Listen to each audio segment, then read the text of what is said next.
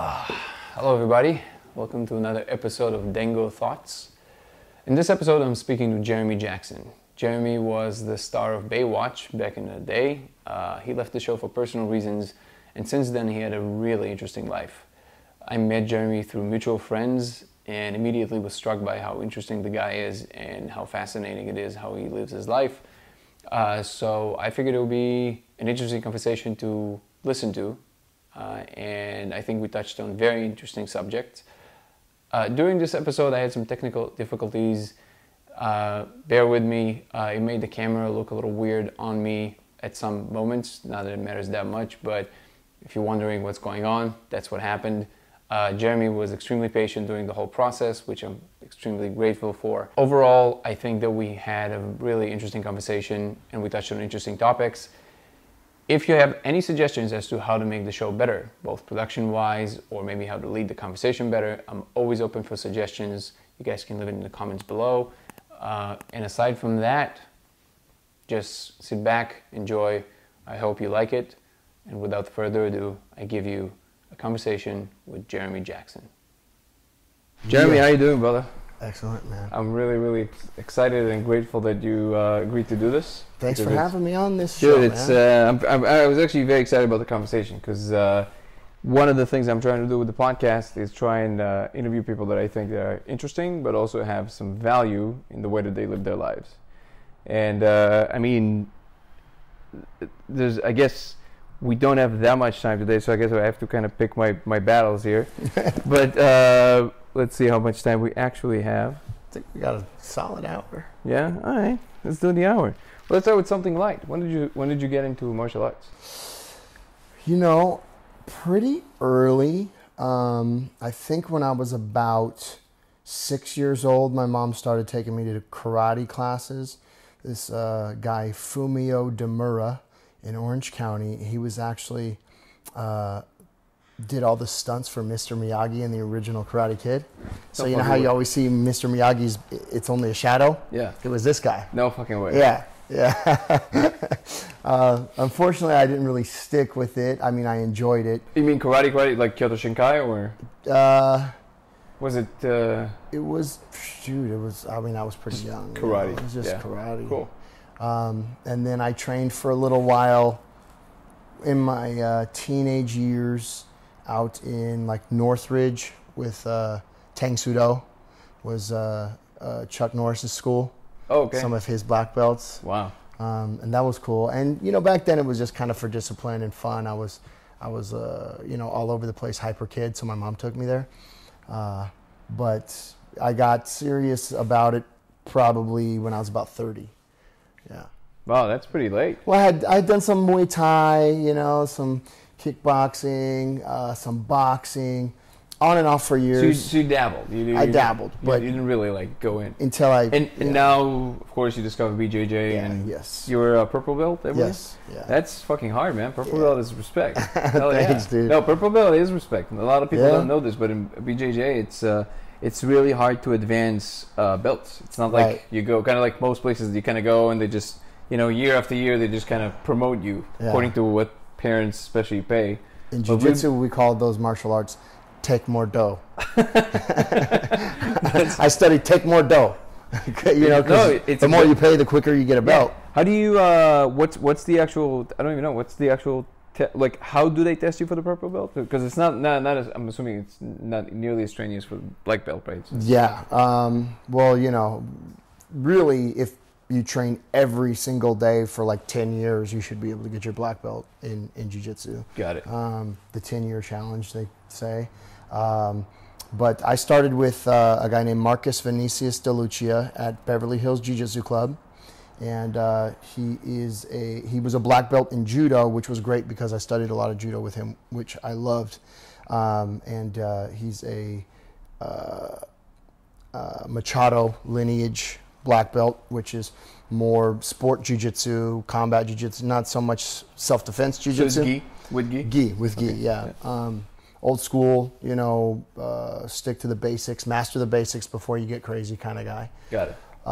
And for him... So is it closer to like the Gracie kind of... Well, Gracie's...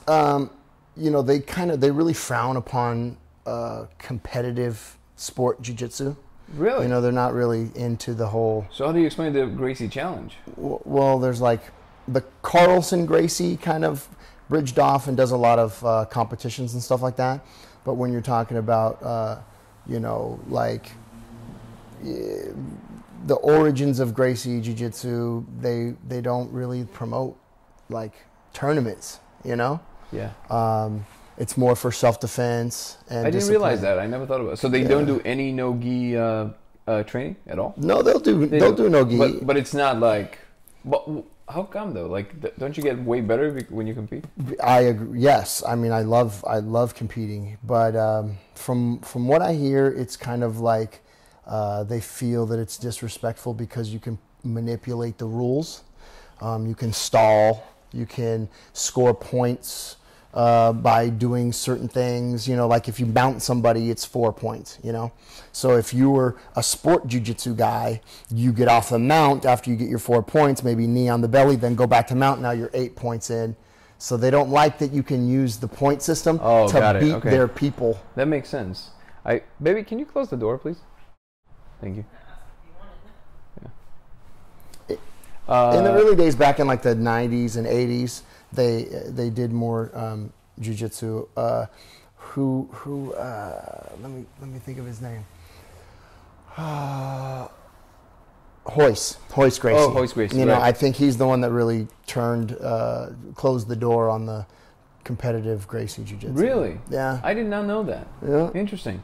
So because they were pretty much like a central player in really the development of the UFC, even because they basically show that there really are certain martial arts that are superior, right? And in what way? And then that kind of led to what we now know as the UFC and like all those Ultimate Fighting Championships, right? Why it's so popular now? But I guess so. I guess maybe it's just because it's not. I guess the UFC also has point system, right? It's just a way more elaborate point system for like strikes versus hits and like how many what is it, like execution and style, right? There's a bunch of you got like octagon control, What's octagon control? Who's controlling the center of the ring?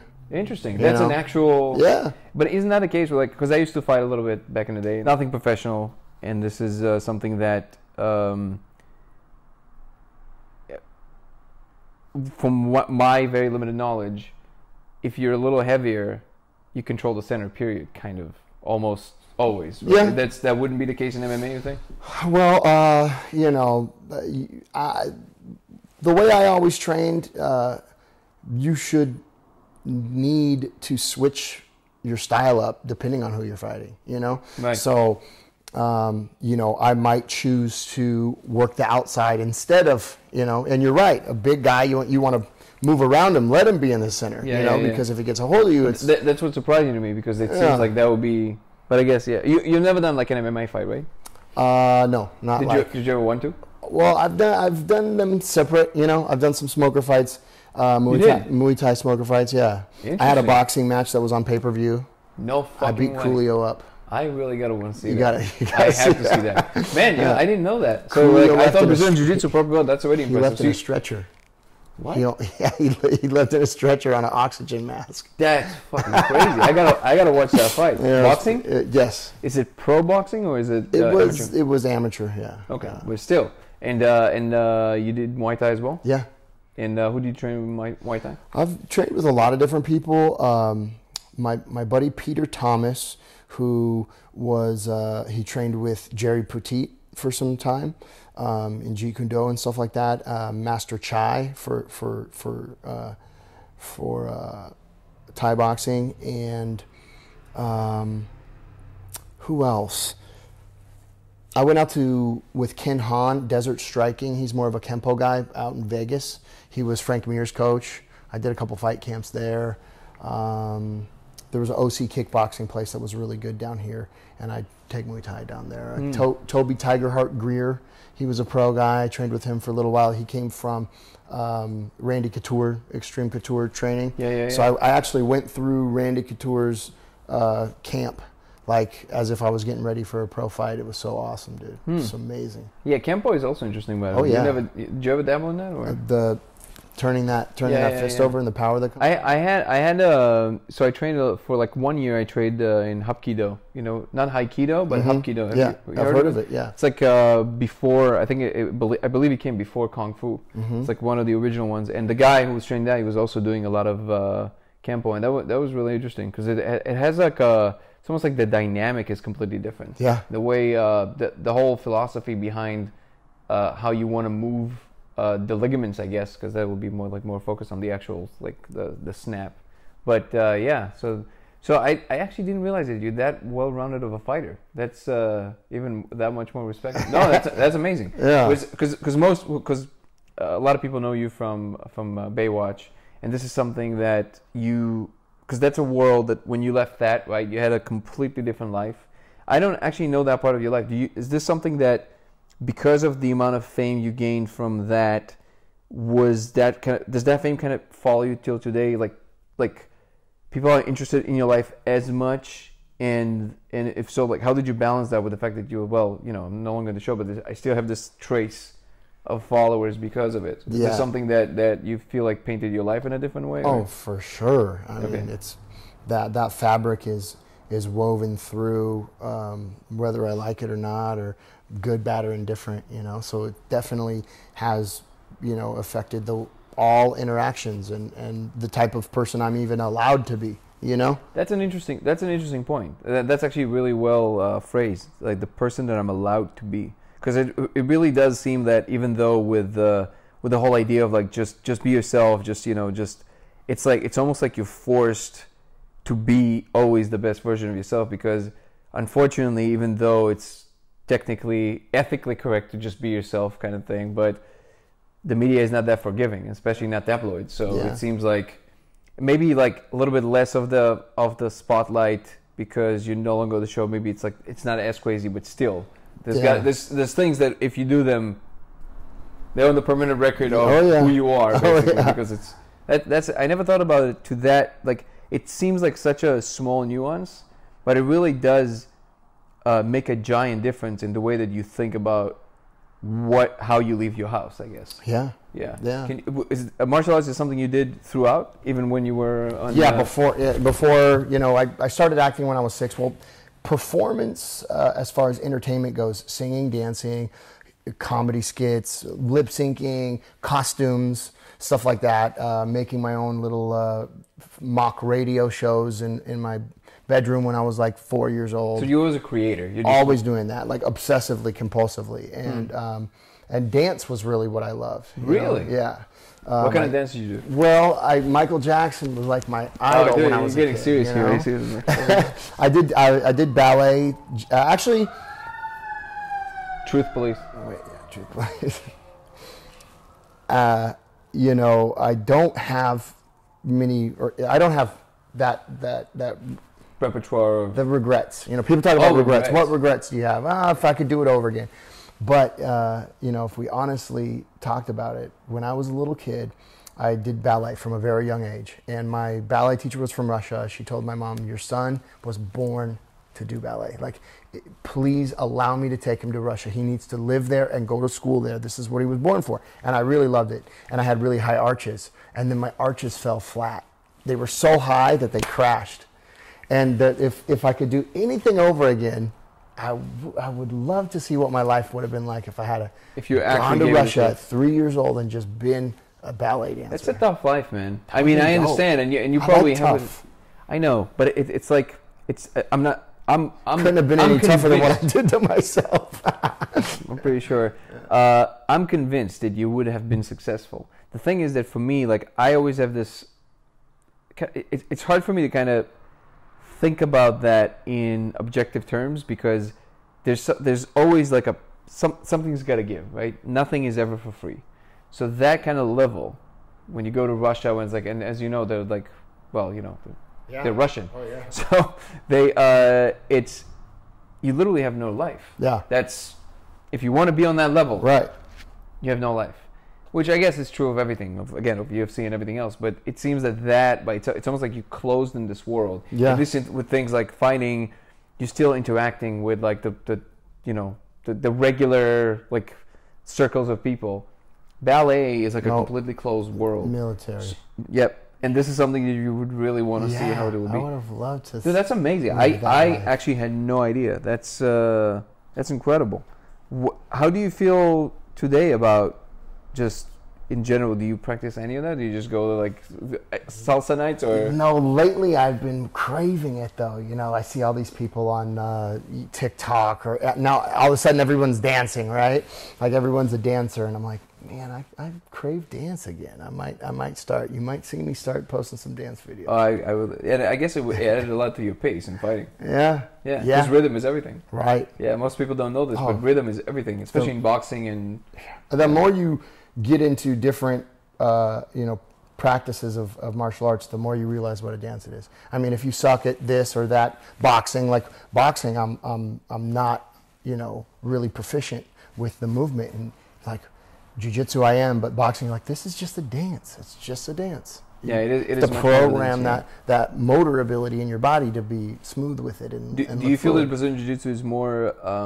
Where do you draw the line, like the actual real line between Brazilian Jiu-Jitsu and wrestling? Which, of course, there's a giant difference. But for people who don't know, where would you draw the line? Well, wrestling, you can make people extremely uncomfortable, right? And or hold them in positions for extended periods of time, which really don't do anything other than create some pain and some discomfort and frustration.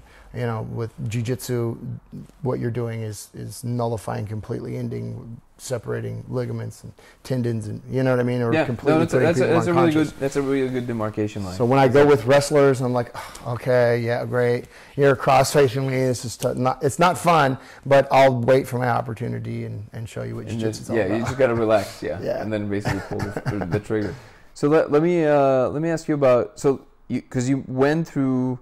Today you are not just like involved with a lot of different kind of businesses, and you promoting things, and you really seem to focus on things that you believe are net positive for humanity. Absolutely. And I feel like, I don't want to single anyone out, but I feel like there is a trend among celebrities, ex-celebrities, to do that kind of stuff for the most part for self-promotion at the end of it. And for me, shortly knowing you in the last year, it really seems like for you that's really important. So that net positive influence in the world. Yeah.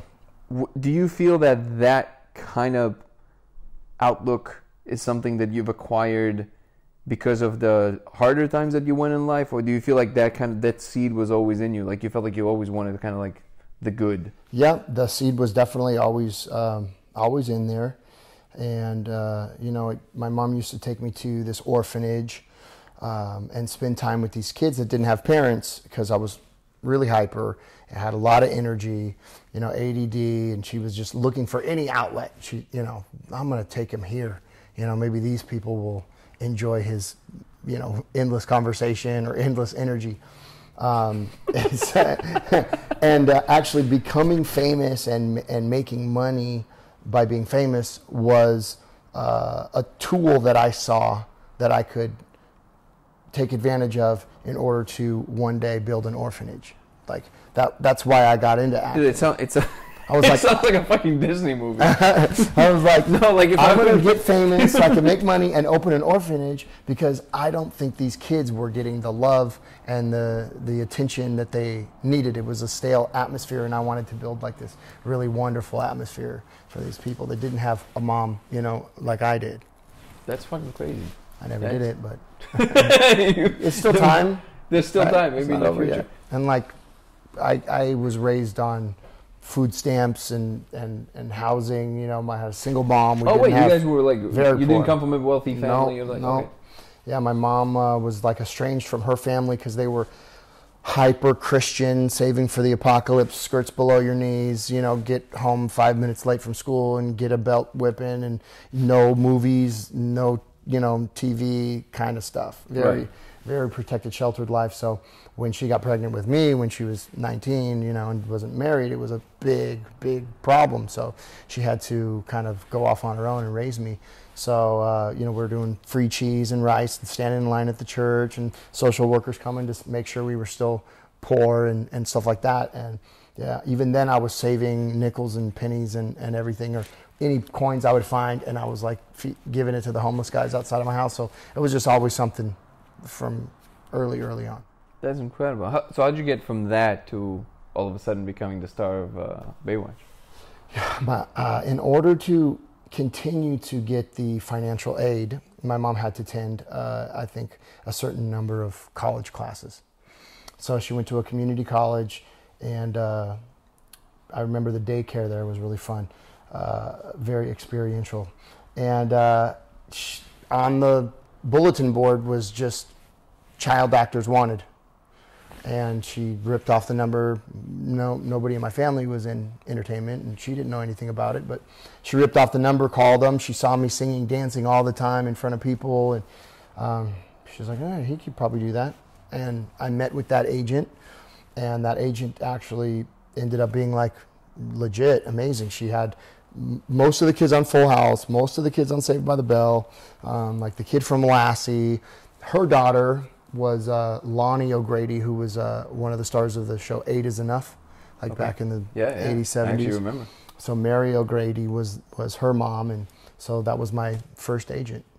Wow. And then it was just boom, like... Oh, you just got the gig? Auditions, My mom had this so you had like a period in which you auditioned for all kinds of things? Yeah, yeah. No. How long was that before you actually got on Baywatch?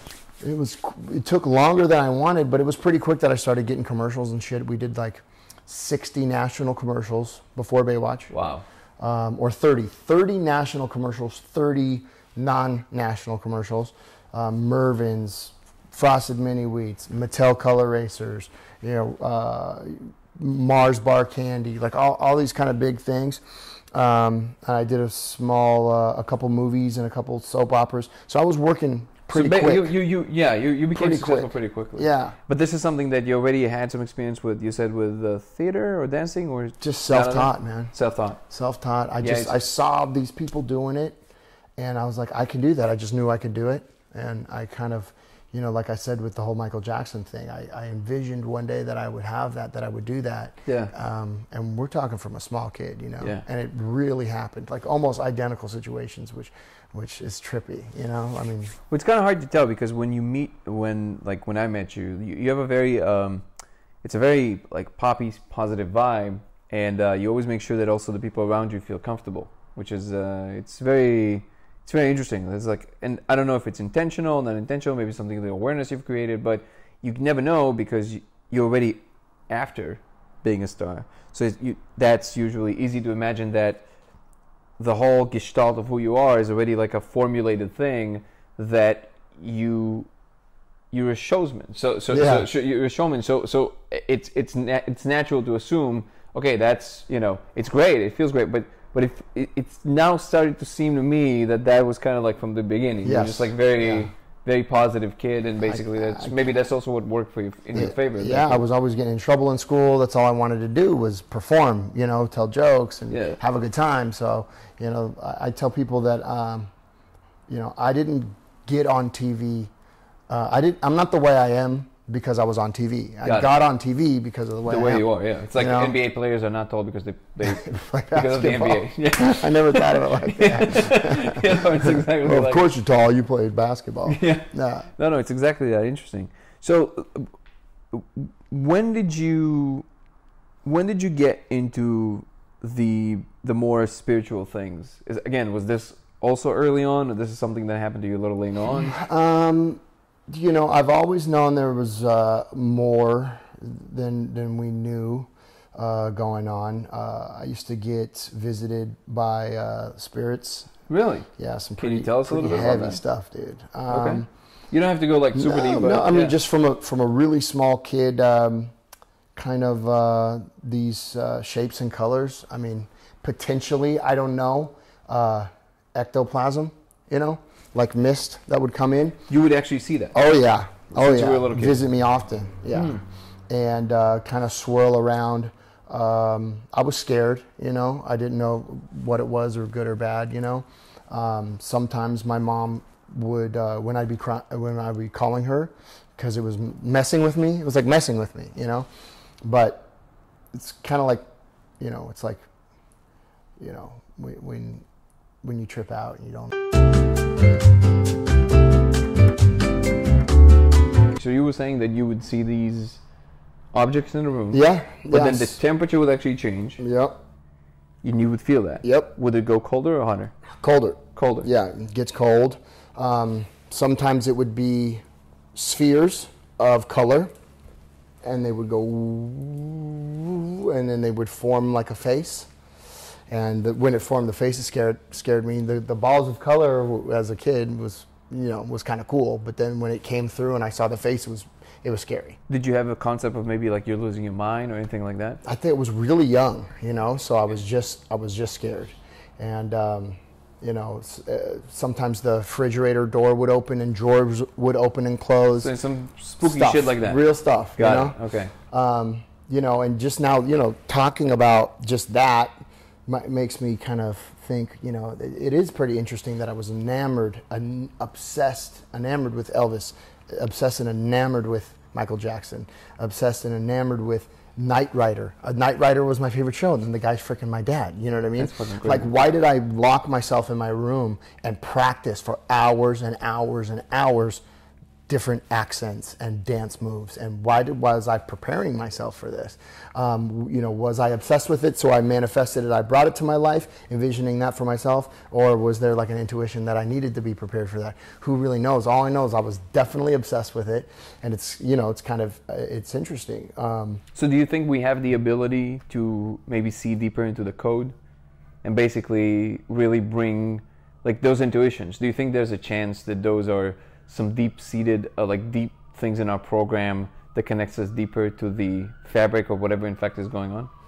Very, very potentially, very much so. I guess from your experience, I don't know, it's really important for me to see. I never even thought about it like that, you know, just it's the fact that we talked about the fame and then like my experience with spirits or whatever, and you know, that kind of other world, in tune with the other world mixed with, you know, performance stuff made me wonder, hey, I wonder, you know, like even as a small child that I knew that I would need to have this. So like a part of you kind of knew that that's what you must do. Yeah. Or did I manifest that reality for myself because I was enamored with it? I don't know. I'm always really interested in that from the point of view of bridging, because you have the two camps, right? You have the completely scientific camp which says, come on. And then you have the other side that says, what do you mean, come on? That's everything there is, right? I do believe that there's like a middle ground to have a conversation where I believe there's a place to stand from which you can speak to both sides, like kind of bridge the gap. Yeah. And so I'm really interested in that. So like from that point of view, I'm trying to see if there's like, from your, like I'm trying to extrapolate from your experience, because people talk about it all the time, especially in you know, in Southern California. Yeah. People are very open to like that idea of The Secret and all that stuff. Yeah. But as you can understand, it's not everybody's cup of tea, and it's not everybody. They don't necessarily kind of like you know, because not everybody's life has. Hold on. It's almost like the survivor's bias, right? It's not everybody's life has magic. Not everybody's life unfolds in a way that they can look back and say, hey, you know, I practiced the moves and I became a star, right? Yeah. Those are rare and far in between, right? Yeah. But I do believe, me personally, I do believe that there's a mechanism by which you can kind of either know or write the narrative of your code that will unfold in the world in a way that will allow for those possibilities to be more available, maybe. Mm-hmm. It's almost like the way that I see it. It's almost like you know that very overused term, "you are the world." Mm-hmm. So like the way that I've had an experience was in which I could kind of see that just realistically, like the way you move your hand, right? So like if you really think about how you're doing this, you have no idea, right? It's a complete mystery. Like, you're like, well, I don't know, I wanted to be here. We're like, cool, but how are you doing that, right? It's like you have no idea. So like, there's something here that is a direct access and control, like a direct will into action, right? And it's a very direct thing. But if you think about it, this is a machine that our genes built to have that access immediately, right? So in the same vein, if you want to go to the store, it's just like moving your arm only a little further, because now you have this concept of the store. You know it's there. You have the will. You have the energy. And if you keep if you keep the object in your mind, I want bread or whatever, like you have a thing, right? And then you just wait long enough. Your body gets up. It does the thing. You go to the store. You get the thing. You come back. There's food in your fridge. Right. You manifest, right? Yeah. But people's like, wow, that's not manifesting. I just went to the store. Yeah, but you're missing the point. This is one level. That's another level. Elon Musk going to Mars, there's just a way longer extending your arm. Keep the concept long enough in your head. Keep the intention. Keep the actual things going around it. It's going to take longer and more effort and more things to figure out because the store is not there yet, right? But keep at it long enough. 0% that you're not going to be there on that place, right? As long as the laws of physics allow for it. So in the same vein, I do feel that there are certain mechanisms that we just culturally made into a taboo, but I do think they're real. Oh yeah. And I'm trying to when I hear those stories, suppressed information. yes, for sure. and when I hear that, like from people that I do rely on their word to be accurate because they are committed to truth, I always try to extrapolate, like what would be the truth, like what would be the mechanisms there that people can actually take and think. And the only thing I so far came up with that is really actionable is that with those examples I just gave you. Like realistically, listen, keep the will, keep the energy, keep the object in your mind and in your heart, so to speak. There's no way that somewhere down the line it's not going to become more available, because everything in your being, just like you don't know how you're doing this, you don't know how, but the world conspires to become that thing that you kind of hold in your mind. Does that make sense to you? Absolutely. Yeah. Absolutely. And back then, nothing could stop where I was going. So you felt like it was just a beelining towards the goal. It was ridiculous. But you didn't know it was that. Didn't know it was that. No. Okay. Didn't Did you have like any inkling of a feeling of what it's like? You felt it's gonna be like a big show, a big something, or no? I mean, I felt before I had it. I felt that I would have it, and I knew that I would love it, and in my mind it came slower than it should have. You know what I mean? Like I knew it was I saw Michael Jackson get off the airplane and thousands of people waiting for him. I was like, I want that. I'm gonna do that. And it happened. The exact scenarios where I got off the airplane, they were finally there. Human tunnel, they had to build a human tunnel for me with security guards going like this from the car to the entrance of the studio so that I could safely get in the studio without getting my hair cut off and shoes ripped off. Man. It was crazy. People passing out. The power to have people. What was that? Where did that come from? It was the trash can. Was it open? Wait, what just happened? I don't know. Maybe George followed us. We have a ghost named George. George? We have a George ghost at home called George. His name is George. He takes care of the oven mostly, but no. He's a good ghost. It was obviously in the hands of something greater than myself, I think, because it's just the way everything happened. It must be such a surreal feeling to have that, what you just described with the tunnel, because I think back then, more than now, because now a lot of people kind of know what it's like to be in front of the camera, in front of some amount of people paying attention to you, or at least they think that they pay attention to them. But back then, just the concept of being someone that unique was so foreign to everybody that I feel like the fame back then meant something completely different than it is now. You're so right. Very little superstars remaining today. Maybe so Adele. Right. Yeah. Like maybe there's not a lot of people today that can't go to the store.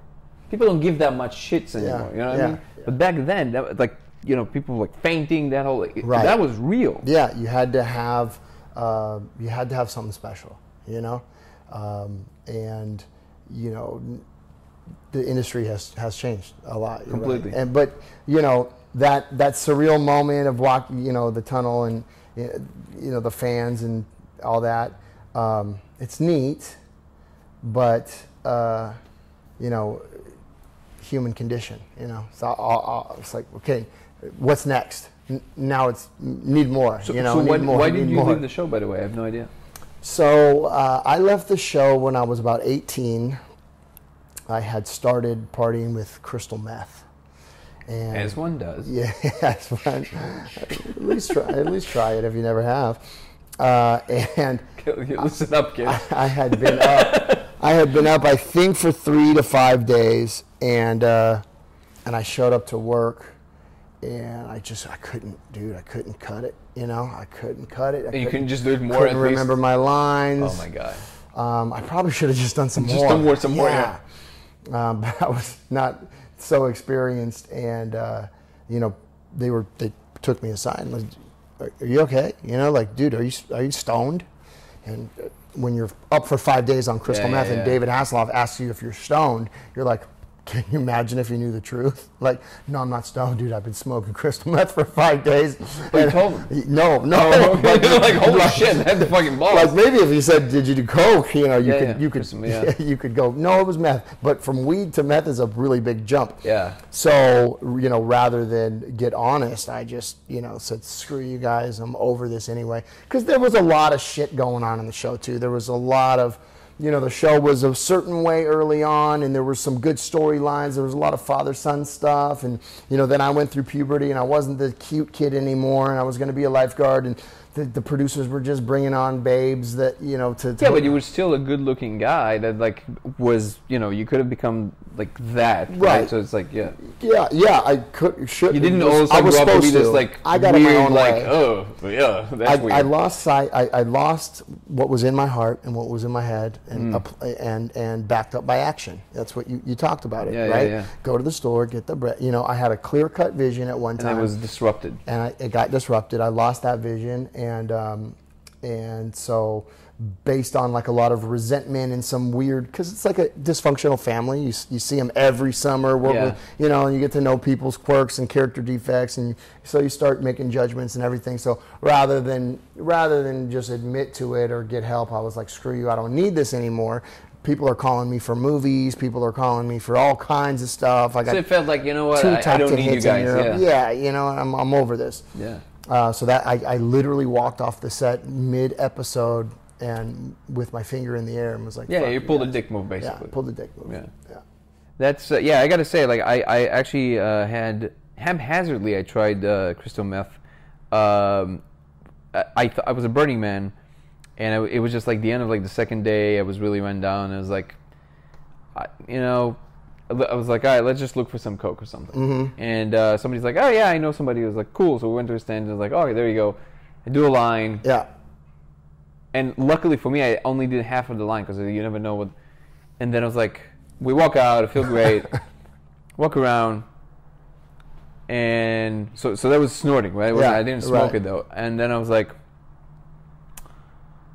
that's really good coke. I was like, that's really fucking good. Try such good coke. And then I kept on walking, and the energy just wouldn't, because, you know, coke is every 20 minutes, 30 minutes. Big I was like, difference. dude, that's, what the fuck's going on? And then it started clicking. I was like, wait a second. And then I asked, and it was like, anyways, we found out it was actually crystal meth. I was awake for like, not 3 days, but a good day and a half. Yeah. Easy. Like, not even, like, I didn't need any more. After already being tired, extra day and It's a half. crazy. Yeah. Like, I don't understand. But also, it's almost like, you know, if they could just develop this without all the side effects after. Right. Amazing fucking Exactly. cock, without the actual disruption of the system. I know. I tried. I spent a lot of time. Yeah, I was getting IVs. I'd be in the party. I got somebody coming to bring me an IV. You know, so because you can't hydrate. Oh my God. It pushes water out of you. There's no matter no matter how much minerals you drink. I'd get IVs. So you would go that far? Oh yeah. That's crazy. That is insane. You can't hack that one. It feels like that's the one thing. You know, in Judaism, there's this thing called. There's a term. I'm spacing on it right now, but basically it's shvirat kelim, which basically means the breaking of the tools in the loose translation, and it's from the Torah, right? So it's from the Old Testament, and the idea is that you're the tool of God, and that when you do things like that, you disrupt the tool, And our job is basically to what's called tikkun olam, which is the correction of the world through the tools, which is the correction of the self through the tool, which is like it's a very symbolic, very deep thing, right? And then when you do stuff like that, you essentially disrupt the system in a way that was not meant to be disrupted. Yeah. And your perception of what is intended for you, through you, is cut. Shifted. And then it's and by the way, that kind of goes into the concept of good and evil, where like the deeper understanding of what good and evil are, because evil is like a necessary thing and it's not what most people think it is. But essentially it's this, in a nutshell, evil is like those very short-lived circuit that only tends to whatever is in front and doesn't have those long arcs of construction. But it's necessary, because without the small bricks, you can't build a building. Right. So it's still, you need like this, you need this cycle of the short and the long that unfolds to kind of build and keep also things alive and not just kind of keep it tight. Yeah. But I feel like when you do that, like all the uppers, they have this short tendency. They are very like me. They're very, very like no, whatever it is. Very hedonistic, like which can be great fun, but it's just that you lose the long arcs completely. Yeah. So there's no more that seeing. There's no more like that knowing of like what's intended for you, kind of. And being in that fight or flight survival mode, you know, that focusing on just the brick in front of you, what you need next every moment. It will over time shrinks your frontal lobe. You know, it takes you out of creativity, it takes you out of humanity and connection. You know what I mean? So it can actually do real damage to how you connect to other people and stuff like that, because it puts you right in that reptilian brain, really. Yeah, that's interesting you say that. What would you consider to be, because there had to be like a rebound of some sort, right? Because you are here now and you're not doing any of that. Yeah. So what would you consider to be your lowest point that made you kind of like, okay, this has to stop? You know, I had a lot of low points, man. And none of the low points really matter unless these moments of clarity or what have you, unless they're backed up by action, you know. But you know, being arrested, I was 20 years old, and you know, I was arrested for manufacturing methamphetamine. Oh, and I so was you working, win. Yeah, 7 to potentially 35 years max in prison. You know, at 20, and you know, going from the I should be in a Lamborghini with a supermodel girlfriend doing movies, but instead I'm manufacturing, crystallizing, purifying crystal meth so I can just get the best high possible. This is pretty bad, you know? Damn. Yeah. Wow. Yeah. So okay, I would call that a low point. Yeah. So how did you get out of that? I mean, you spent some time inside. It took a lot. Yeah. I had to go to jail for a while, and you know, I got out of trouble. It was very expensive. I had a very close call. Had to go to rehab for a long time, 6 months, and then after rehab, I went to jail for 3 months. So 9 months of not being able to do anything, you know, or put myself in harm's way or jeopardy. That helped, you know. And just getting back to life after that, surfing, hanging out with friends, doing cool stuff, you know. Then eventually got back in. And then I'm assuming that from there you kind of started going through the process that kind of brought you more to who you are today, which is more towards the holistic side, well, the spiritual, you know, or there was like a lot of more bumps to that. It was a lot of more bumps. So. Yeah, the bumps are always there. After losing, I would say, just to encapsulate it, after losing my kind of confidence and, you know, licking my wounds from the fame, the height of the fame being gone, but enough fame that everybody recognizes me, but I'm just fresh out of jail and rehab. And, you know, everybody knows that too? Pretty much, you know. Or was that not publicized that much? Not too much, no, not too much, but, you know, I had beaten myself up a good bit, so I didn't look fantastic. And you know, I chewed up a lot of the money getting out of trouble and all this kind of stuff. So after my confidence started coming back, I actually just decided to promote a nightclub with a friend of mine. It was like a really random idea that we would start this nightclub, and the idea of the nightclub ended up becoming a party for the fashion brand Von Dutch.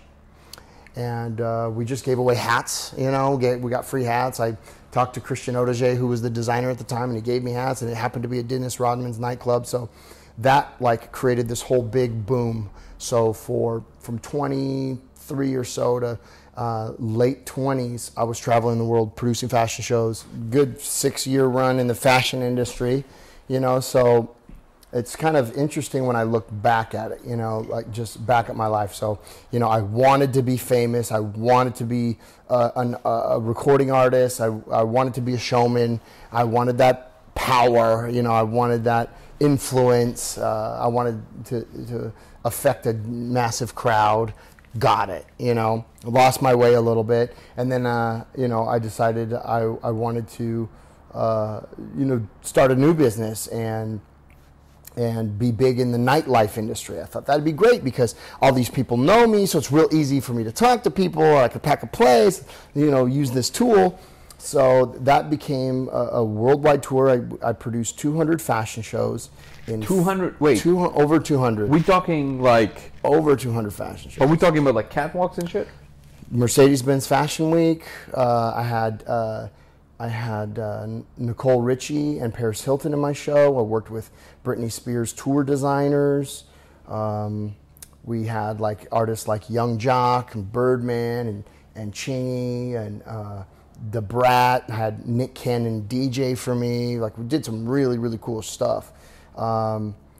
We did the finale party in London at Cristal nightclub for Mercedes-Benz Fashion Week. We went to Qatar, the W Hotel in Qatar. Had people dancing and drinking when it's not even legal out there. Did some really cool stuff.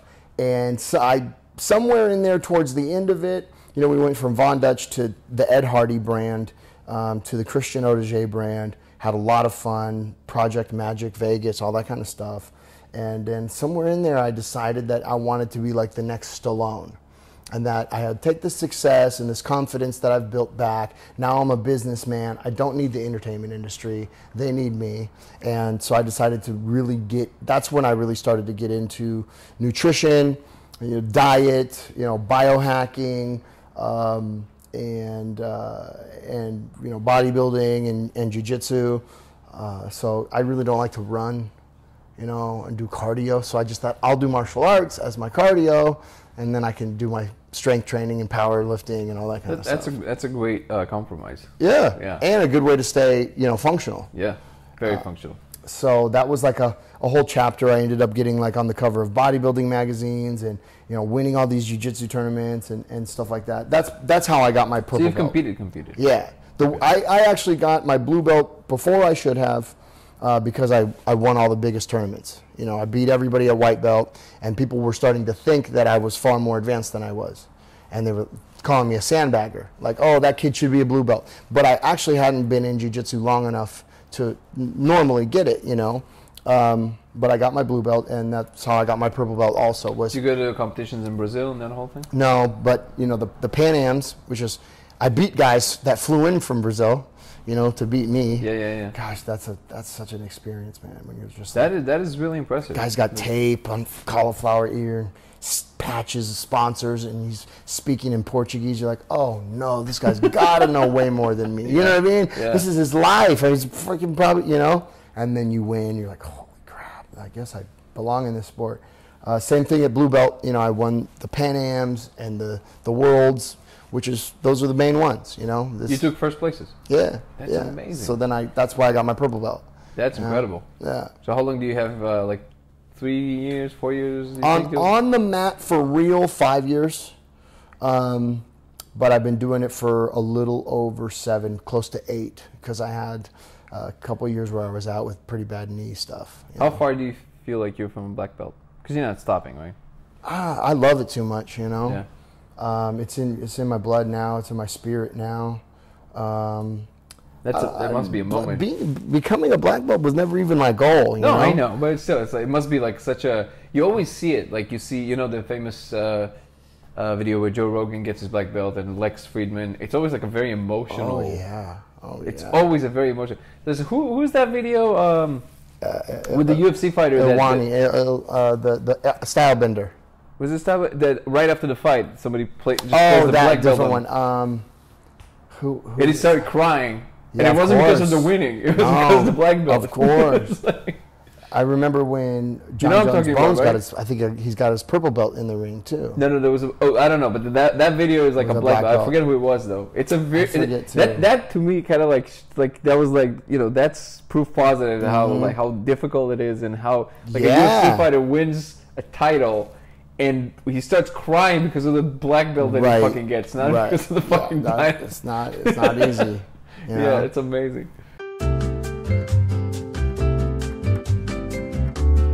So after the promotional stage, Mhm. where you did all the fashion shows, all that stuff, Yeah. which I guess you can say you got like a second life, right? Yeah, It was like this yeah, new thing. absolutely, absolutely. And then, first of all, how many years ago was that? That was about 12, 14 years ago now. Yeah. Oh, With the the promotion tour- of the party. Yeah, 15 tops. Yeah. So what was your main? I guess can you even draw a line like a main thing since then, or since then also like a million thing happened? So well, after that, I thought I was going to get back into the entertainment industry. So I was living in Orange County that whole time, but I moved back up to LA. You know, well funded, driving nice cars, and plenty of free time. I thought, you know what, I'm going to get back into acting class, and I'm going to get this physique. You know, where it's just undeniable. It's crossing of the guards, you know, they need a new, you know, buff guy that's got a body of work behind him. This is be perfect. I'm thinking very businessy, you know, brand, regenerating a brand. And I actually just got so enamored and focused and inspired by the whole fitness thing and the jiu-jitsu thing. I just didn't even do any of the acting. I was everywhere I went, people were like, "Are you a trainer? You know, like, can you train me?" So I ended up training a bunch of celebrities and like C-suite executives, hedge fund managers, and getting you know, underwear model in shape for photo shoots in Australia. Just like it just changed. You know, what I thought I was going to do, I didn't do. So I ended up, like I said, on doing a cover of bodybuilding magazines and winning the jiu-jitsu tournaments. And I was loving it, training like managers and agents. And I was like, I don't really actually want to be on camera anymore. I'll do it. You know, I basically have a PhD in it, you know. Yeah, you feel great, you look great, and you also know exactly what you're doing. I know exactly what I'm doing. Yeah. It's like I can do it in my sleep. But it's all the bullshit that comes with it, you The know, industry, yeah. that I don't want to deal with. So you send me a call sheet. What is that, by the way? Why do you think that's part of the culture? You know, there's... This cattiness, like it's so like ingrained. I don't understand. Right. Like even that phone call, you saw me take that phone call for Vice, you know, it's like other people need to be spoon-fed for 30 minutes. What's going to go on? Like, just call me and we'll do it, you know? Like I don't need another call, you know, and like, But do you think that maybe, and we don't have to spend too much time on it, but it's really weird to me because it's like, it seems like it's a constant thing in the industry. Yeah. Do you think it's because that you always have to handle talent, celebrities that were really sensitive? probably a lot of ego and pride in there. Also, you know, a lot of money riding on it, you know, production crew. That's a good point. You know, That's probably what it is. Yeah, you don't want to fuck timeline. up something for some billionaire who will make sure you will never work in this town again. Right. Yeah, that's probably what it is. So for me specifically, when I was getting back into it, I noticed so many people want it so bad. You know, You mean the coming back into fitness and like no, feeling... like entertainment. They want to be on got it, TV got it. so bad. Okay. You know, they're spending their last dime. They're working 2 jobs, waiting tables just to get that. They're driving around with a suit, a sport outfit, you know, a casual outfit just in case they get an audition. I know. Here's the boom. I'm like, give me a break, you know. And also, I think because I had it, people wanted to make me work a little harder to get it back. You know, Yeah. kiss a little ass. That's interesting. I would never think that would be the Casting thing. directors, yeah, they Oh, wanted. they're like, oh, you're that guy. Yeah, Right. and You want to come back? Okay. right? Yeah, and, I'm the gatekeeper now. yeah, Yeah. And I guess I was supposed to like beg and plead. I was kind of aloof about it or whatever, and they thought I didn't care. I didn't want it. I don't really know, but it's too convoluted for me to bother with. You feel like they dry. wanted to see more, like, oh, please give it to me, kind of thing. I don't know, but I would like my agent would say, you know, they said he seemed like he didn't want it. Huh. So like even if you get it, it wouldn't give us 100% kind of thing. I don't know,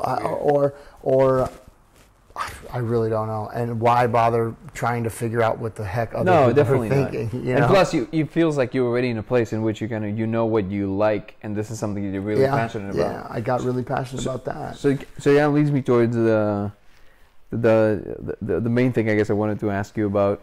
Well, not necessarily, but it's definitely one of the main things I was really interested in. That interest you have now in the complete holistic picture, from fitness, physical fitness, mind fitness,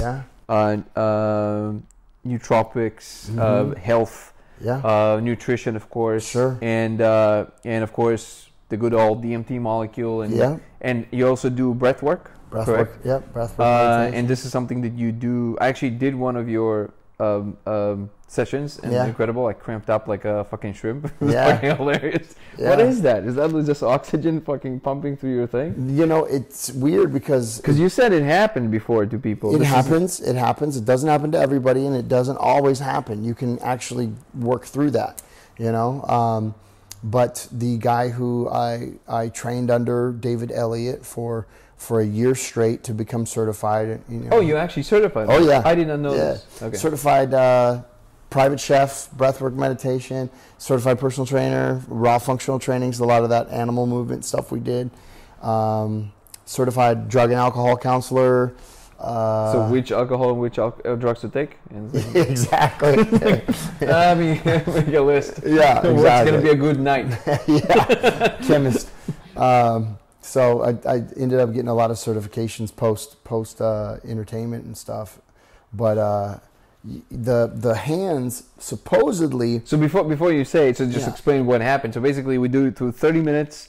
Yeah. And then you change pace every few minutes, right? And then I like with the to breath. change the pace. No, it was great. I'm just explaining kind of like people who like don't know what we're talking about. And then what happened to me was I literally cramped like a shrimp, and I couldn't move. I don't know if somebody saw Kiss of the Dragon with Jet Li. Yeah.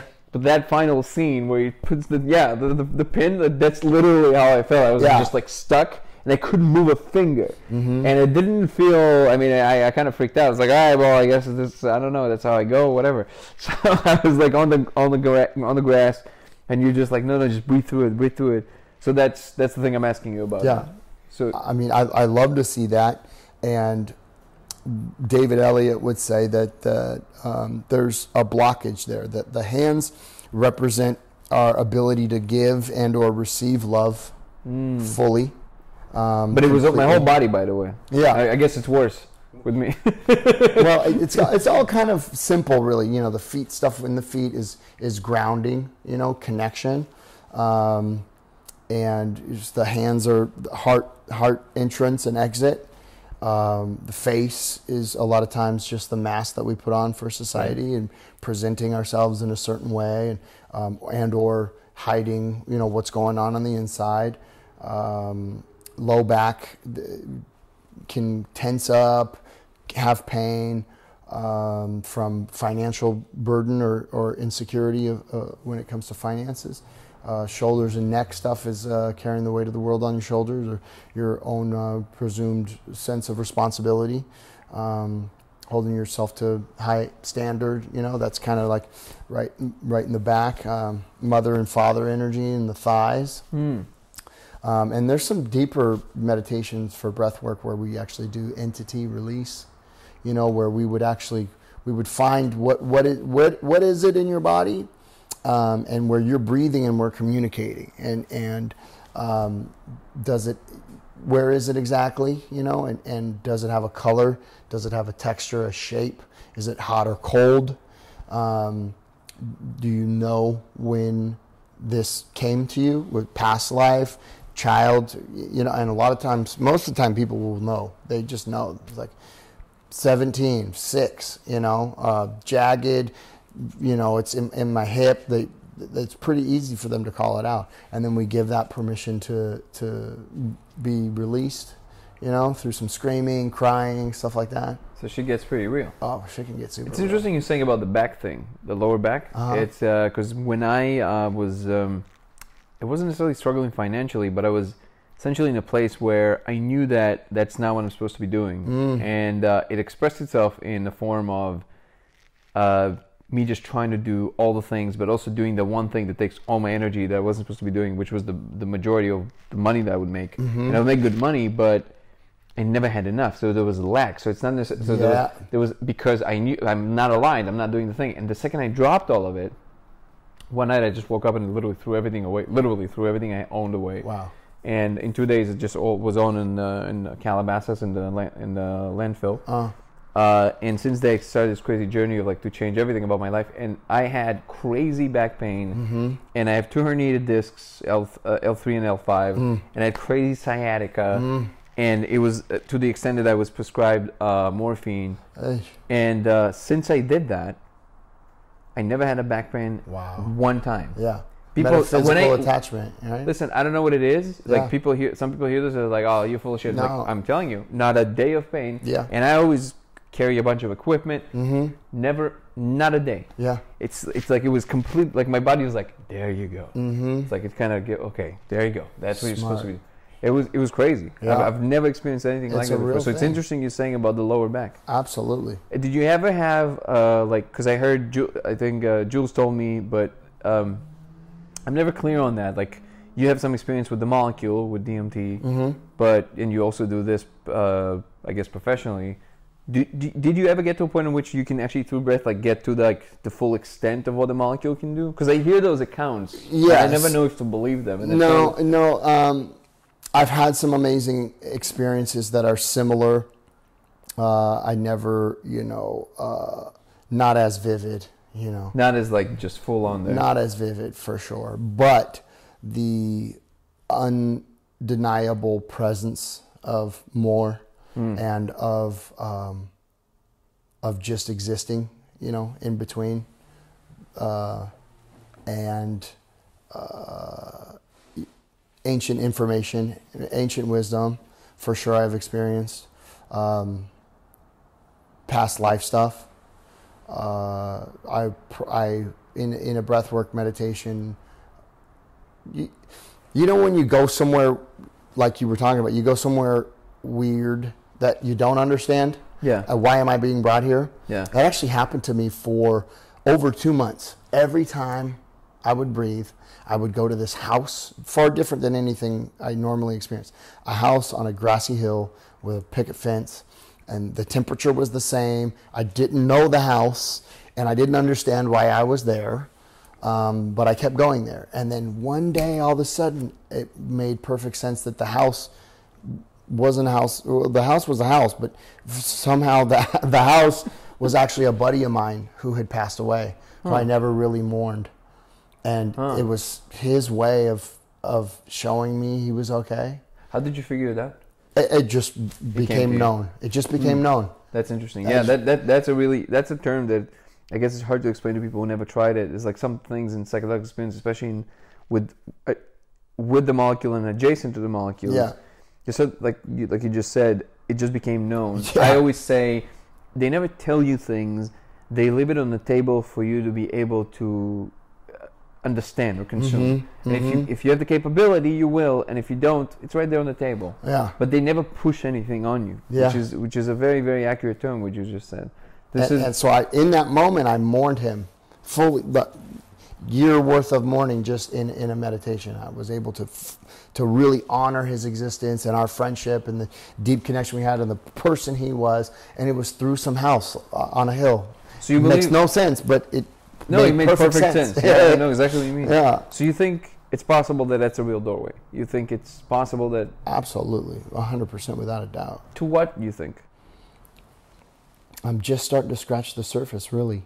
I think, beings, heavenly beings, celestial beings, intelligent beings, Do you think it's part of our destiny to kind of find this place as evolution progresses? I think we were blocked off from it on purpose. That's an interesting take. I never heard of that before. Yeah. But by whom or? Well, this spirit molecule, this endogenous chemical that we have in our body that that you can get close to or achieve through breathing, right? Or ingestion, or inhalation or whatever, connecting you to the presence of more, being completely understood. Have you ever And understand, yeah. Have you ever been like for a completely like the peace Yeah, that yeah. it brings? They see through you, right? Yeah, to be understood without explain. Like wow, all these things that we grasp at, that is being able to manifest, achieve, know, understand anything and everything, right?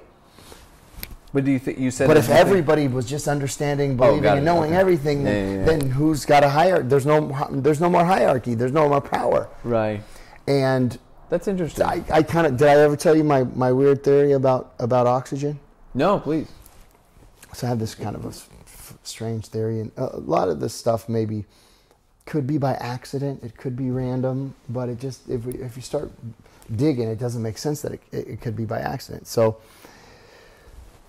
if you can create an absence of carbon dioxide in your blood and hyperoxygenation through breathing, and have this God experience, have this. You mean like God consciousness, like higher being, kind of paying attention to you? Yeah. If you can, if you can release trauma, if you can feel completely in the moment,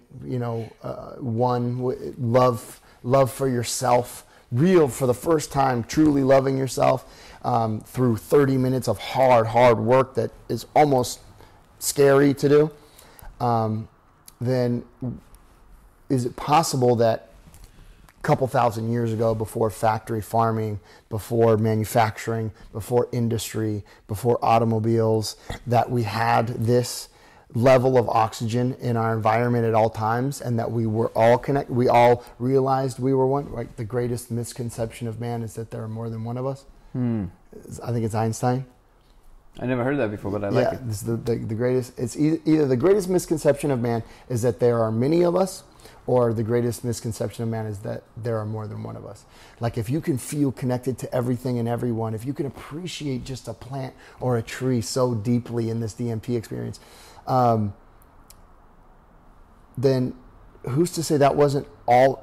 I feel like it's our birthright. You ever do DMT and feel like it's your birthright? Yeah, well, for me, and I want you to actually continue with your story because it's fascinating, but shortly, for me, the DMT experience it varies a lot, and recently it's been very, very specific, as I actually told you. But it definitely feels like it's part of the constituents of what we are.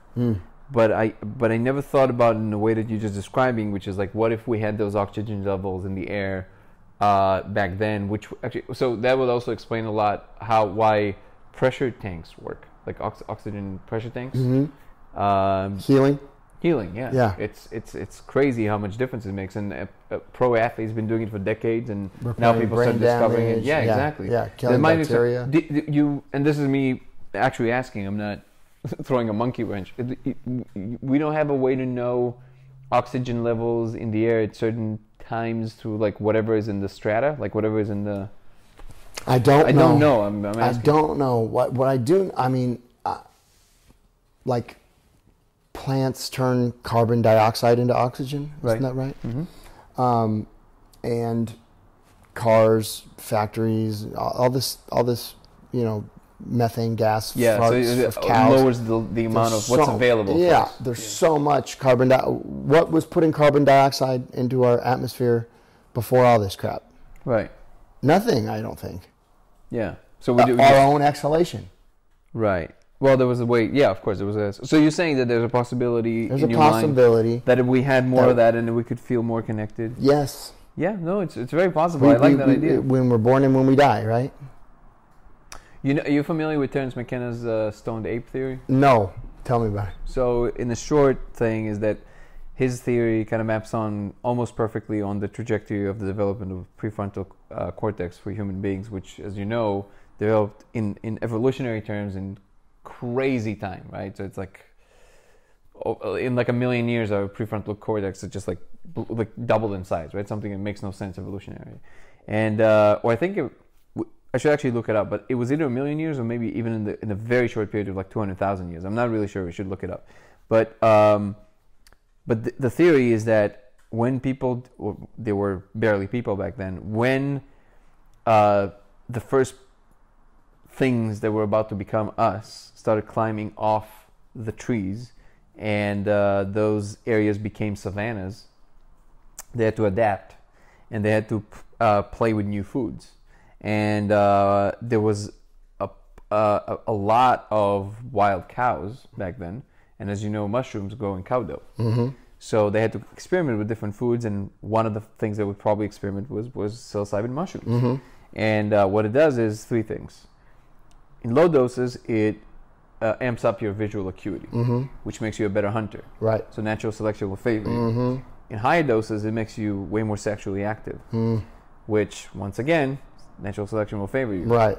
And in the higher doses, even more, it expands your ability to basically perceive higher order of organization, Right. like much more abstract thinking, right? So Yeah. like maybe a more complex language was actually born from just grunts back then, Right.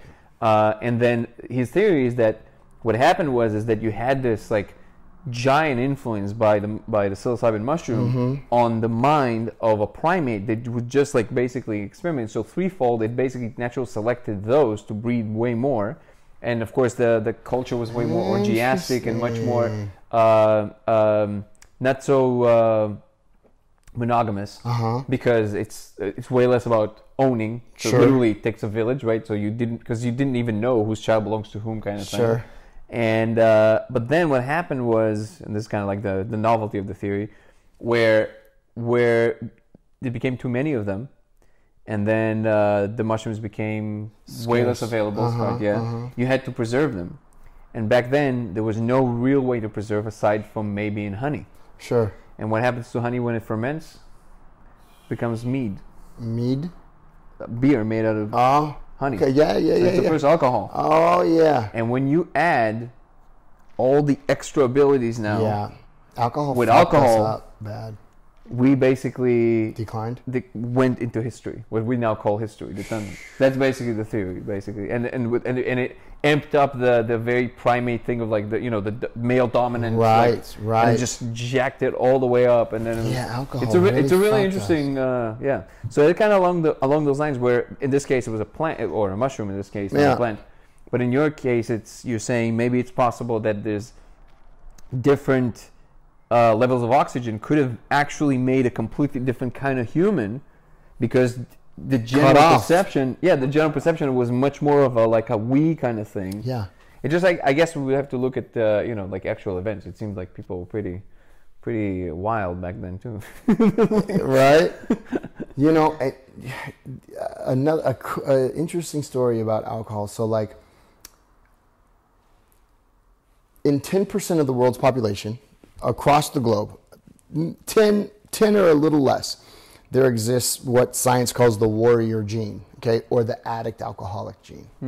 This is it's found in the amygdala.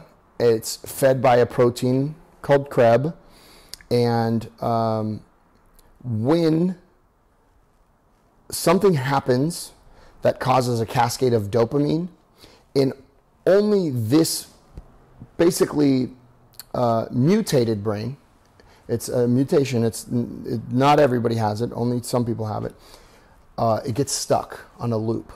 So somebody does something that feels really good, they don't have this gene, they enjoyed it, that was great, they don't continue to think about it nonstop, they don't become obsessed with it. And it's a biological loop, so you can't, if you have this gene, you can't argue unlearn with it. You can't. Right. It happens. We talked about the reptilian brain. You're actually catapulted into your reptilian brain, and it's only about survival. So thousands of years ago, we were really built to survive against all odds, right? And it's kind of it's maybe a theory that this is like a procreation protective mechanism built into civilizations, built into, you don't want this small colony out in the middle of the jungle to go extinct. So give at least a few of their people this gene so that in horrific circumstances, actually what happens is, the reason it's called the warrior gene is when this gene is activated, time slows down, your sense of smell is more acute, and You get more into flow. hearing, smelling, and basically like disaster prep decision making is clear cut, right? So you hear like Native Americans can't hold they're crazy once they get a few drinks in them. So Irishmen, there's a million Irish jokes, right? We all know those. And it's because during the genocides, the ones that survived Had this gene. had this gene. Huh. It was built there to keep them alive. That's So really they're interesting. willing to go to any lengths to survive because that switch is on, and they feel their most fullness of self when they're closest to death. They become their best when they're closest to death. And doing a shot of heroin, drinking like a fish, gets you there. Extreme situations. It gets you there. Yeah. You feel like you're right on the edge. That's why alcoholics and addicts always overdo it. That's why, then you end up in Always jail. chasing, And yeah. you're like always chasing that moment. You feel your best right before you black out. You feel your best, then you puke. Feel your best, but then you OD'd, right? Yeah. So that they're chasing that. So it's almost impossible to shut that off. The only way to shut it off is to counteract it with serotonin. So connection, community, feeling safe, talking with somebody that you trust and believe is cut from the same cloth. Pupils dilate like a baby and its mother. Pupils get into sync, heartbeats get into sync, the entrainment happens, and it settles that gene down. But it doesn't take much to ruffle it up. And it's just interesting that you mentioned the beer because, that gene, if there's no alcohol, or drugs, is an amazing thing. And I have that gene. That's why when I did meth or coke or any ecstasy, it all Is it always only on or off, or it has degrees? It wants to be on. It wants its full degree. I'm asking because I wonder if I have that gene. Because I always also like whenever I would do whatever it is, like experiences, and like I would always go like full blown. really, really full blown all the way in, Yeah. and that's where I feel the most alive. But I don't know to what degree, because I'm sure there are people that are way more extreme, right? So like Well, if you certain things with them, I'm like super extreme, and other things I'm like, can take it or leave it. Right. So the question is it across the board? You think, or Well, I feel like you would know if you had it, like for sure, because if you're able to stop, then you probably don't have it. Got it. Yeah, if you're not able to stop and you're doing it even against your own will, when your logical brain knows you shouldn't, but you're still doing it. Well, with certain things I do. Like when I used to street race. Yeah. And whenever I would go into a certain mode, I would do things that even people that were like with me in the thing, they were like, bro. Right. Like what this the is fuck are you all doing? way Like, over- that's yeah. what the fuck Yeah. there's no need for this. Yeah. For sure, 100%. Fighting, like street Yeah. fighting, if it's something that. But other thing, I don't know. Like if I do have a mechanism by which I feel a certain amount of disgust with myself the next day with certain things, and then I would taper off things. Yeah. But from what you're describing, it sounds like just there's no like. It's full blast, no matter what, no matter who. That doesn't sound like that. It's pretty Just bad. yeah. I've found that like DMT, mushrooms, LSD don't activate that. They don't. I I still want to go really far. I but don't it- think they activate it. In my personal opinion, if I smoke a little crack, there's no such thing as smoking a little crack. Yeah. You know what I mean? Yeah, it's like it's like boop. Everything changed. I don't know why I ever thought I would only smoke a little. I only want to smoke a lot. And how can I live my life while smoking a lot? Yeah. What do I need to do? I should take a shower because people are coming over to smoke crack. I should eat some food because I know I'm going to be gone for a couple of days smoking crack. Every decision, every around choice, that. is about the survival of the crack experience. So why are you bringing That's that a up? real drug addict. Well, because you brought up the beer, and I think alcohol. That's where it actually alcohol really fucked up the human situation, because that's like it's a good thing to have for a lot of things. Like the best fighter pilots and race car drivers in the world have it. They just haven't been exposed To to the crack and the to drugs those that things. hijack. Yeah, otherwise the they would be brain. complete maniacs. They hijack the brain. And addict mice, they breed the gene into mice. They put hundreds of mice in a cage, and they have food, shelter, water, and booze. And the 5 out of the 100, or the 10 out of the 100 that go to the booze and stay at the booze, they grab those, breed them, and then they take their offspring, and they continue to do that until 100%. They know they have, all these mice have So the mice gene. can have that gene too. Yes. All animals can have. Yep. Well, mice for sure. You call it survivor warrior. The warrior gene, yeah, Warrior or gene. the addict gene, alcoholic gene. It's like gamblers. It's not enough until they lose. They can't stop until they lose. Because it's the only thing that can stop them. It's the only thing that gives them the dopamine rush. It's the only thing that gives them the big, oh no, it's ruined everything. You want the So closest they actually to death. won that. Yeah. That's so crazy. Yep. Not the win. No, they actually. could never win enough for it to be as powerful of a feeling as the loss. That is crazy. Yeah. So these That mice, is crazy. Yeah, it's real. These mice are the most expensive mice for research. The most expensive mice Why? and rats that you can buy, because that gene makes them 10 times more inquisitive and curious than other mice and rats. They will traverse every centimeter of a maze to try to find whatever the smell is, when the other ones will give up halfway through. They're very committed, obsessive even. So they're better for research purposes. So do you think? So I'm assuming that you attribute a lot of the. It's almost like your vice is also your gift, right? So basically, that gene is also the thing that pushed you to do all the great things that you did. Absolutely, it's a double-edged sword. When your priorities in order, it can be great. You can have a lot How of do you commitment. get your priorities in order after you? Oh, because you had to clean up. Because you had to go through the Yeah, system. the meditation is amazing for it. That's amazing for it. Fitness is amazing for it. Because then you just push into that, and it's healthy for you, and it's good for you. Yeah. Deepening your education. Do you feel like that's what happened to the guy that ended up in the stretcher?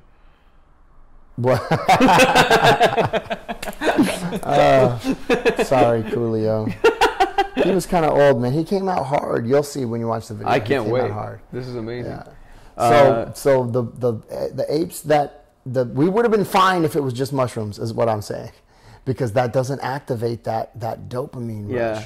It actually activates more of a serotonin experience. Very much so. Yeah. But the booze. The booze, yeah. That's That's where we probably turned what the it corner, is, yeah. man. Yeah, it's the ownership surplus, because we learn how to farm, plus the alcohol. So now you have to protect something, and that literally jacks up everything has to do with like mine, right? And alcohol brings it even more than that, and then it just becomes this crazy thing all about like bigger and bigger civilization to fight over resources, basically.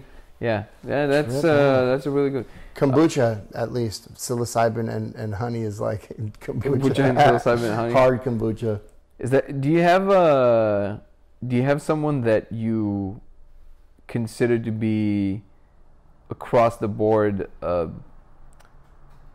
like somebody that you aspire to be as? Because usually people that had your life experience, it's kind of hard to find somebody who you would consider that in those domains found himself to be more rounded than yourself. Do you have anybody like that, or do you just Well, I have a- like different individuals that you kind of I have a lot of inspiration from? mentors in my life. I mean, it only makes sense if you want to achieve something to align yourself with people who have achieved it already. So I do have a good amount of people who are living, more amplified in certain areas of their life than I am, and I stick close to those people. Whether it's business or spiritual practices or what have you.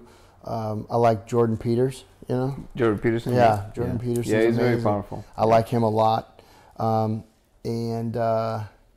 Wayne Dwyer was great. I mean, the ultimate example, honestly, of like Jesus. Jesus was the example of a perfect way to live your life. Like loving everybody equally, being open and honest with everybody. Yeah. That's a good role model. It's just kind of hard. Like in this world, it's a little harder to. The manipulation of the Bible is I undeniable. Agree. I agree. Yeah, No, I think that there's. Is that one of the main things about Jordan Peterson, that he also takes the kind of like the Christian approach? Or is it more like just the weight that he very clearly bears?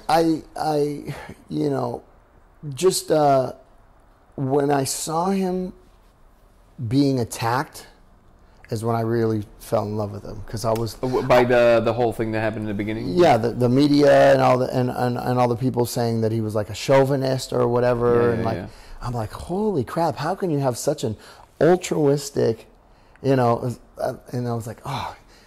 I'm glad, because no matter how hard you try or how pure your motives are, you're still gonna be castrated. There was a lot of catharsis there.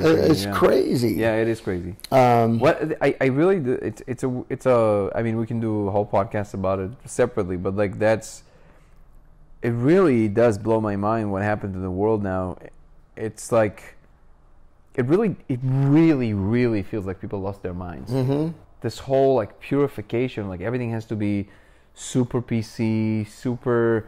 I mean, people talk about this ad nauseum.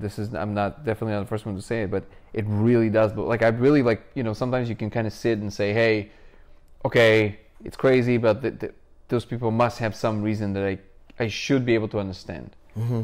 I can't wrap my hand around what's going on right now. People are trying to be ultra pure, I guess. Everything has to be completely dialed into the exact channel that they want to hear, and it can't be anything else. Yeah, unless they decide different the next day, and don't challenge them on it, because then that's breaking the rules. Yeah, And I guess first of all, again thank you so much for doing this, because I'm crazy grateful for you taking. I know you're super busy all the time, and I would love to do this again. But there's one last thing I do want to ask you about, because we kind of touched on that. Yeah. And actually, that's the one thing that I found that we don't necessarily fully agree on, which is, to me, the most fascinating thing to explore. So, just in short, what you kind of voiced some concern about some of the stuff, for example, around the vaccine. But it doesn't have to be necessarily that. Mm-hmm. It's just, in general, the mistrust in whatever the most powerful might have in mind. Mm-hmm. When they have the capability to do whatever, right? Mm-hmm. So, can you talk a little bit about your take on that? Do you believe that there are those motives that are operating on a grand scale? Mm-hmm. Yeah, I've traveled the world quite a bit. I've met some pretty powerful people. I've been somewhat powerful myself. I see greatness in others, and in my opinion, the mentality, the fortitude, and the commitment that it takes to be like a billionaire, to have that much power, influence, control, you really actually have to have a certain set of crazy. You know what I mean? A certain set of not good crazy, not fun crazy, us crazy, bad crazy. You mean control freak, kind of really want to control everything kind of thing? Sadistic, selfish. So psychopathic. Yeah, maniacal type. So I really wouldn't give our best interest to anybody who's running the show. Because in order to run the show, they got handed a very specific set of There's defects. a reason why they're up there. Yeah, and this with all the the child sex trafficking and the spirit soup, adrenochrome. I really, it makes sense. It just. Yeah, anything that can happen will happen, But in a certain period of time. So for me, some of it makes sense, some of it makes less sense. and I think each case, I look at it case by case. I did have a similar thought to what you just said, which is that the reason that you have so many bad players up in power, White House, government in general, is because it's easier to advance in that world if you're a psychopath. Statistically, it's easier because you don't mind stepping over people, you're very manipulative, you're very charming. All the qualities that you need to progress in power belong to people who are psychopaths, like maybe clinical psychopaths, right? Yeah. And so it's not surprising that you're going to have a large percentage of them up there. But you framed it slightly different. You said that it's not even necessarily psychopathy. It's just like the properties in general of the things, like the actual qualities that drive the decision making of those people day to day. They don't change. That's how they got to where they are. So when they push out something, they probably have this extra agenda. I guess for me, the only thing I'm struggling with that concept is that, well, first of all, it's not always. Like we gave Elon Musk as an example of somebody who's very powerful, but really doesn't have, money is not his main interest. It's just the advancement of technology and actually the betterment of the things that he's trying to make better, right? But again, I also acknowledge that he is a rare individual. But I guess the other problem I'm having with that thought is that I have a hard time seeing what they can gain from that they don't already have, and it seems like a lot of trouble. So like people are, for example, concerned, you said something else, that they can basically send messages maybe through whatever it is that they may be implanting us to the vaccine. Yeah. Either being true or not, I heard a different concern, which is just people are concerned that if they put a chip in you, they can track you. I'm like, bro, you have a phone. Yeah. Also, they can listen to you any time of the day. Like What's so important about you that they need to know where you are? Well, that too. But everything is already here. Yeah. If they want to listen to you, they can listen to you all day. Right. It's not, they're not going to get away from that. It seems to me like the net benefit from doing that is like it's such an elaborate thing to do. You know what I mean? That specifically. Yeah. So like So here it is. There's a guy walking through the desert. Okay. He's got nothing. Okay. He stubs his toe on a lamp. Rubs it. A genie comes out. Says, I'll grant you any wish you want. Right? This guy's broke, no friends, no family, no food, destitute. The genie says, I'll grant you any wish you want, but there's a catch. Whatever you wish for, I'm going to give the next person double. So the guy thinks about it. He's like, okay. I know. I wish, genie, that you would gouge one of my eyes out. Interesting. So, yeah. what? As long as somebody has more than me, I don't want something good. Even I prefer to get something bad. As long as if I have the most, yeah. So if but do you really and believe? I believe that the government in general, all the shit on the news, all the shows, the president is just a full blown puppet show. It's a WWF wrestling match. I think to some extent you're right. Of I think NFL. to some extent you're right, but you don't think that there are honest people in the government are trying to do like the right thing, or you think they just never reached the pinnacle of power that will allow them to actually achieve that? I just know what happens to honest people. Yeah. They get fucking railroaded, lied about, and hung on a friggin' cross. You know what I mean? Yeah. Like, no, I agree with you. We've been throwing virgins in volcanoes for hundreds of thousands of years. And if you look back in history, it works. It works. Thank God for all those virgins. But if you look back historically in all civilizations, what happens to the guy at the top? He's always freaking sacrificed. The perfect one is always mutilated. That's an interesting thought. Right?